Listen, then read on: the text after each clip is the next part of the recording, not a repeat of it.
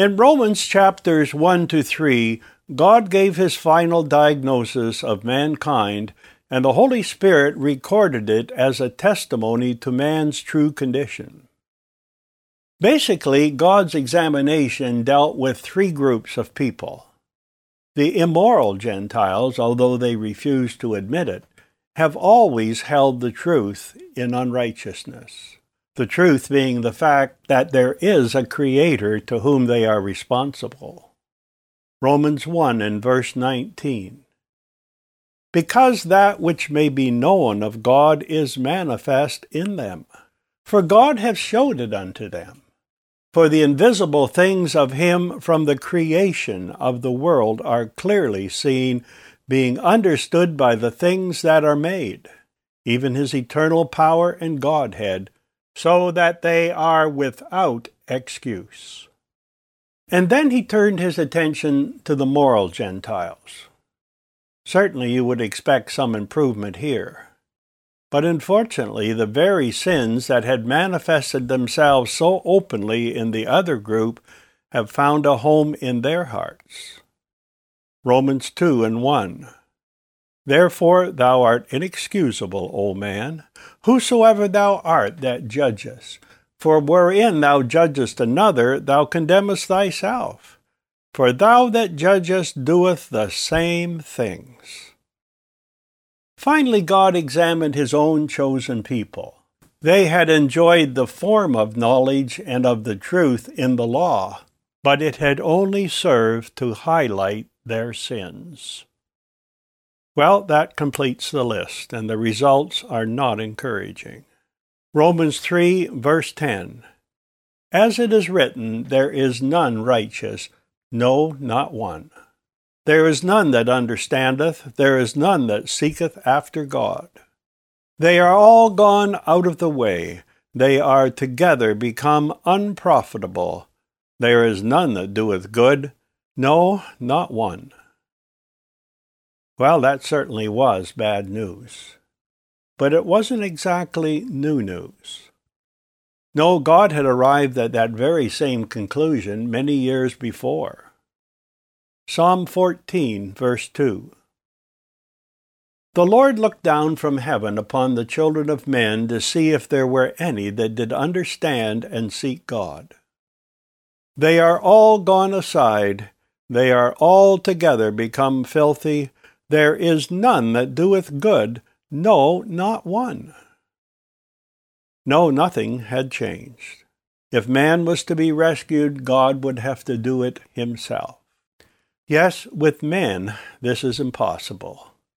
But with God, all things are possible. Possible, yes, but not easy. His righteous law had been violated time after time, and a tremendous debt had accumulated. A debt that had to be paid in full before a single man could be saved. Let's take a few moments to look at the subject of law. In this case, we will be considering man's law. By that I mean the whole system of law and government that protects society. A few years ago, there was a case in Texas that aptly illustrates the righteous judgment of the law. Remember, we're not talking about mercy here, we're talking about pure law.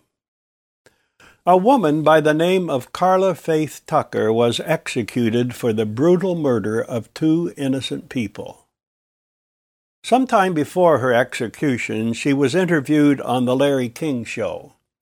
I happened to see it, and it was quite obvious to me that this woman was now a radiant Christian. No doubt some faithful soul in the prison system had led her to Christ. Yes, a wonderful work of grace had been done in her heart, and had she been allowed to live, I'm sure she would have led many to her Savior. Could she be acquitted on that basis? Well, no, she couldn't, and she wasn't. The law of Texas requires capital punishment for the crime of murder. And by the way, so does God's law. Genesis 9, 5 and 6. And surely your blood of your lives will I require. At the hand of every beast will I require it, and at the hand of man. At the hand of every man's brother will I require the life of man. Whoso sheddeth man's blood, by man shall his blood be shed, for in the image of God made he man. As the interview continued, it became quite apparent that this woman had been deprived of a normal childhood. When she was 8 years old, her mother had given her drugs. When she was 15, she started her out on a life of prostitution. So in a very real sense, she was as much a victim as the one she had murdered while under the influence of drugs. Nevertheless, the state of Texas required the death penalty. There was a debt to be paid to society.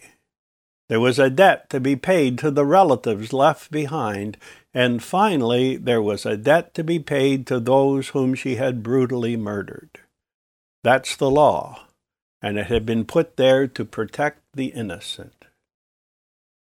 Also, there was a debt to be paid to God. Whoso sheddeth man's blood, by man shall his blood be shed, for in the image of God made he man. However, unlike the state of Texas, God was able to pardon her. Today I have no doubt that she is enjoying the glories of heaven. How could he do that?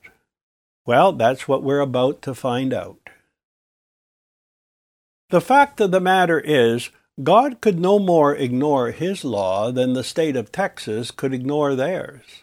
His law is just and not subject to revision. Also, the judge of all the earth is righteous and cannot pass over sin. No, the very righteousness of God would have signed her death warrant. And by the way, even though we might not be murderers, the very righteousness of God spells our doom also. Yes, man must be judged according to his works, and there is a judgment day coming. It is graphically described in Revelation chapter 20 and verse 12. And I saw the dead, small and great, stand before God, and the books were opened. And another book was opened, which is the book of life. And the dead were judged out of those things which were written in the books, according to their works. And certainly man will receive a fair trial, for God is just. But there's not much comfort in that when we consider the fact that there is none that doeth good, no, not one. No, righteousness earned is a lost cause. So what about righteousness bestowed? You know, like an honorary degree bestowed on someone of distinction by a university. In a way, it seems a little unfair to simply bestow such an honor on someone when others have worked hard and studied diligently to obtain such an honor. Hopefully, the personal attributes of the recipient make this acknowledgement appropriate.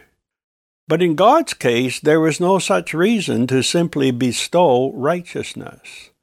As the hymn writer has observed, we do not merit the least of his favor. No, simply bestowing righteousness on an undeserving individual could only be construed as favoritism, and God does not play favorites. As Romans 2:11 clearly points out, there is no respect of persons with God, and that's exactly how it should be. If God turned a blind eye to the sins of certain individuals while condemning others, he would be unjust. And as Abraham pointed out when pleading for the righteous in Sodom and Gomorrah, that would be unthinkable. Genesis 18:25. That be far from thee to do after this manner, to slay the righteous with the wicked, and that the righteous should be as the wicked, that be far from thee. Shall not the judge of all the earth do right? Well, yes, he certainly should, and he does. And that's exactly the dilemma that faces us. The sinfulness of man rules out any possibility of righteousness earned, while the righteousness of God rules out any possibility of righteousness bestowed. God cannot lower his standards, and man cannot improve his. So is there no other way? Well, yes, there is, and it's our only hope. It's righteousness imputed, and it can justify the vilest sinner without violating God's righteous law. We can read all about it in Romans chapter 3, verses 21 to 26. But now the righteousness of God without the law is manifested, being witnessed by the law and the prophets, even the righteousness of God which is by faith of Jesus Christ, unto all and upon all them that believe. For there is no difference, for all have sinned and come short of the glory of God, being justified freely by his grace through the redemption that is in Christ Jesus, whom God has set forth to be a propitiation through faith in his blood, to declare his righteousness for the remission of sins that are past through the forbearance of God, to declare, I say, at this time his righteousness, that he might be just and the justifier of him which believeth in Jesus. There is a great deal to consider here, and we will have to take it slowly and carefully. First of all, let's go back to verse 21 and the little word but. But now the righteousness of God without the law is manifested. This is one of the great buts of the Bible. And just as a great door can swing on very small hinges, so this little word often opens the way to great and marvelous truths. And certainly that is the case here. The main subject of these verses is perfect righteousness. And perfect righteousness is absolutely essential. We can't expect God to lower his standards to accommodate our performance. But what is righteousness imputed? Well, first of all, let me say righteousness imputed is as different from righteousness bestowed as day is from night. Let me explain. Unlike righteousness bestowed, righteousness imputed completely satisfies the just requirements of God's perfect law. The word imputed means to credit to someone's account. It's sort of a bookkeeping term. Suppose I had a friend who owed the bank $1,000. He had drawn out that amount from his borrowing account, and now he couldn't pay. And now he had lost his job. So not only was he unable to settle his debt, he had now lost his ability to do so. Again, let us suppose I approached the bank manager and said, "Look here, this is a good friend of mine. I would appreciate it if you would cancel his debt." Would he do it? I don't think so. First of all, it would be illegal, and secondly, it would set up a bad precedent. If he simply canceled one man's debt, you might say on a whim, while requiring full payment from all others, it would be quite unfair. But what if I changed my request? What if I said, "I have a bank account with your establishment, and I will write out a check for $1,000 in favor of my friend. Please apply it to his account." Now there would be no problem, would there? My request to impute or count $1,000 to my friend's account while debiting mine would be perfectly legal. The books would be balanced, and no one would have been treated unfairly. I heard about a lady who didn't seem to understand the concept of balancing the books. One day, when she got home from shopping, her husband said, in a bit of an irritated tone, "My dear, 4 of your checks have been returned." "Wonderful," said the wife. "Now I can spend them again." I'm not sure what he said after that. Well, what we have here in verse 21 is righteousness imputed. But now the righteousness of God without the law is manifest, being witnessed by the law and the prophets. It's not righteousness earned, nor is it righteousness bestowed. It's righteousness imputed, and it transfers a debt from one person to another. You see, righteousness imputed also requires sin imputed, for it's the only way to balance the books. And as Romans 6:23 points out, the wages of sin is death, and it always has been. When God warned Adam about the consequences of rebelling against his command, he said, "In the day that thou eatest thereof, thou shalt surely die." Yes, the wages of sin is death. That's why Christ had to die in order to save us. On the cross of Calvary, our sins were imputed or transferred to his account. At the same time, his righteousness was credited to ours. Jesus paid it all to him I owe. Sin had left a crimson stain. He washed it white as snow. Under this new set of circumstances, God is not obliged to judge us according to our works, for he has already done that at Calvary. In fact, when he looks at the redeemed, he can find no fault in them at all. On the other hand, he could not even look at his Son as he hung on the cross. That's because God, who cannot look on sin, had made him to be sin for us, who knew no sin, that we might be made the righteousness of God in him. 2 Corinthians 5:21. And it was the anticipation of this awful hour which caused Christ to sweat, as it were, great drops of blood in the Garden of Gethsemane. And it was the realization of this awful separation which caused him to cry out in agony, my God, why hast thou forsaken me?" What a price had been paid! But now the books had been balanced, and now the righteous demands of the law had been satisfied.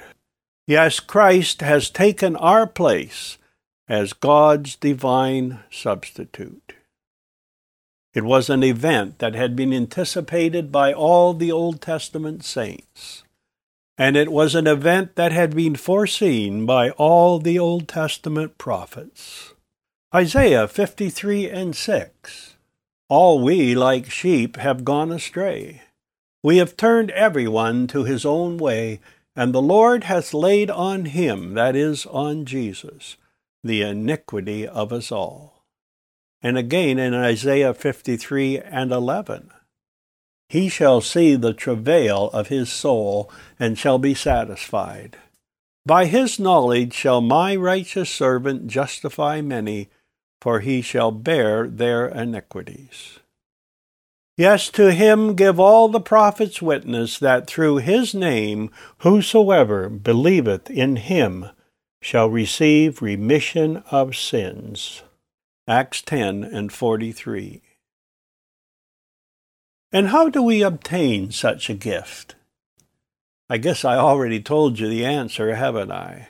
Yes, it's a gift. And regardless of the cost, it can be received by simple faith in the integrity of the giver. Romans 3:22, even the righteousness of God which is by faith of Jesus Christ. And if it is available by faith alone, then it is available to all, both Jew and Gentile. And that's exactly what the rest of verse 22 tells us. Unto all and upon all them that believe, for there is no difference. For all have sinned and come short of the glory of God. Yes, the most costly gift ever purchased is free. Verse 24, being justified freely by his grace, or by his love, through the redemption that is in Christ Jesus, whom God has set forth to be a propitiation through faith in his blood, to declare his righteousness for the remission of sins that are past through the forbearance of God. To declare, I say, at this time, his righteousness, that he might be just and the justifier of him which believeth in Jesus. Again, we must take our time in considering these verses. The first thing we notice is that we have been justified freely by His grace. Let me quickly add, we're not talking about forgiveness here, we're talking about justification. If God turned a blind eye to the sins of certain individuals and simply forgave them, then every lost sinner could cry out, "Unfair," and He would be right. And not only that, but God's righteous law could cry out, "Unjust," and it would be right also. But there's a lot more involved here than forgiveness. We are justified freely by His grace through the redemption that is in Christ Jesus. Yes, Christ has paid the price to make us just in God's sight. In fact, the word redemption simply means to deliver by paying a price. And that's exactly what Christ has done. He has paid the price to redeem us out of the slave market of sin, and then He has set us free. In verse 25, we come across the word propitiation, whom God has set forth or put forward to be a propitiation through faith in His blood. What does the word propitiation mean? Well, it means to atone or to make amends for. In this particular case, Christ's sacrifice so satisfied God's holiness that He is able to look upon us in favor. And just as Christ's righteousness is obtained by faith alone, so this wonderful atonement can be ours through faith in His blood. And who are the recipients of this marvelous gift of grace? Actually, there are two groups involved here, and the first one is described in the remainder of this verse. To declare His righteousness for the remission of sins that are past through the forbearance of God. As you will notice, this verse is talking about past sins, and that should give us a clue. Another significant thing about them is the fact that God hasn't exercised His judgment upon them as yet. It's not that God has ignored them, He has simply forborne or postponed judgment. This could only refer to the sins of the Old Testament saints. Through the sacrifices, they had looked ahead in faith to God's divine substitute. At the same time, God has been able to look at these same sacrifices and postpone judgment. He could do that because each and every sacrifice foreshadowed the coming sacrifice of His own dear Son. You might say God allowed the Old Testament saints to use their credit card, as it were, to postpone payment. But payday must come someday, even at Leon's. And payday did come at Calvary. That's when God's forbearance became God's righteous judgment. Yes, at Calvary, Jesus was made sin for us who knew no sin, that we might be made the righteousness of God in Him. 2 Corinthians 5:21. At Calvary, the Lamb of God, which taketh away the sin of the world, paid the outstanding debt of every Old Testament saint. But what about the New Testament believer? What about those who have looked back to the cross in faith? I believe verse 26 refers to the age of grace and every New Testament believer when it says, "To declare, I say, at this time, His righteousness." Yes, the righteousness of Christ is sufficient for all, whether they have looked forward or backward to the cross. For once in the end of the world hath He appeared to put away sin by the sacrifice of Himself. Hebrews 9:26. And not only did Jesus reconcile mankind to God, He reconciled God to man. That's the wonderful truth that is found in the rest of this verse. Verse 26, that he might be just, that is, God might be just, and the justifier of him which believeth in Jesus. I remember the first time I discovered that verse. I was 19 years old and only about a year old as a Christian. The years have gone by, and now I'm an old man, but the truth of this verse still warms my heart.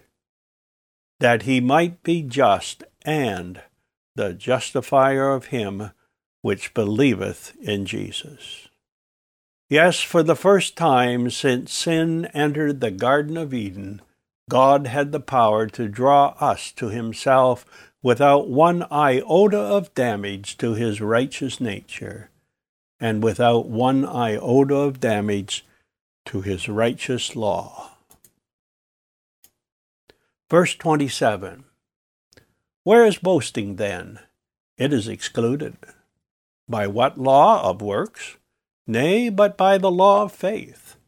Therefore we conclude that a man is justified by faith without the deeds of the law. Is he the God of the Jews only? Is he not also of the Gentiles? Yes, of the Gentiles also, seeing it is one God which shall justify the circumcision by faith and the uncircumcision through faith. Do we make void the law through faith? God forbid. Yea, we establish the law. That's the good news of the gospel, and that's God's only remedy for sin. How sweet the name of Jesus sounds in a believer's ear. It soothes his sorrows, heals his wounds, and drives away his fear. Let's close in prayer.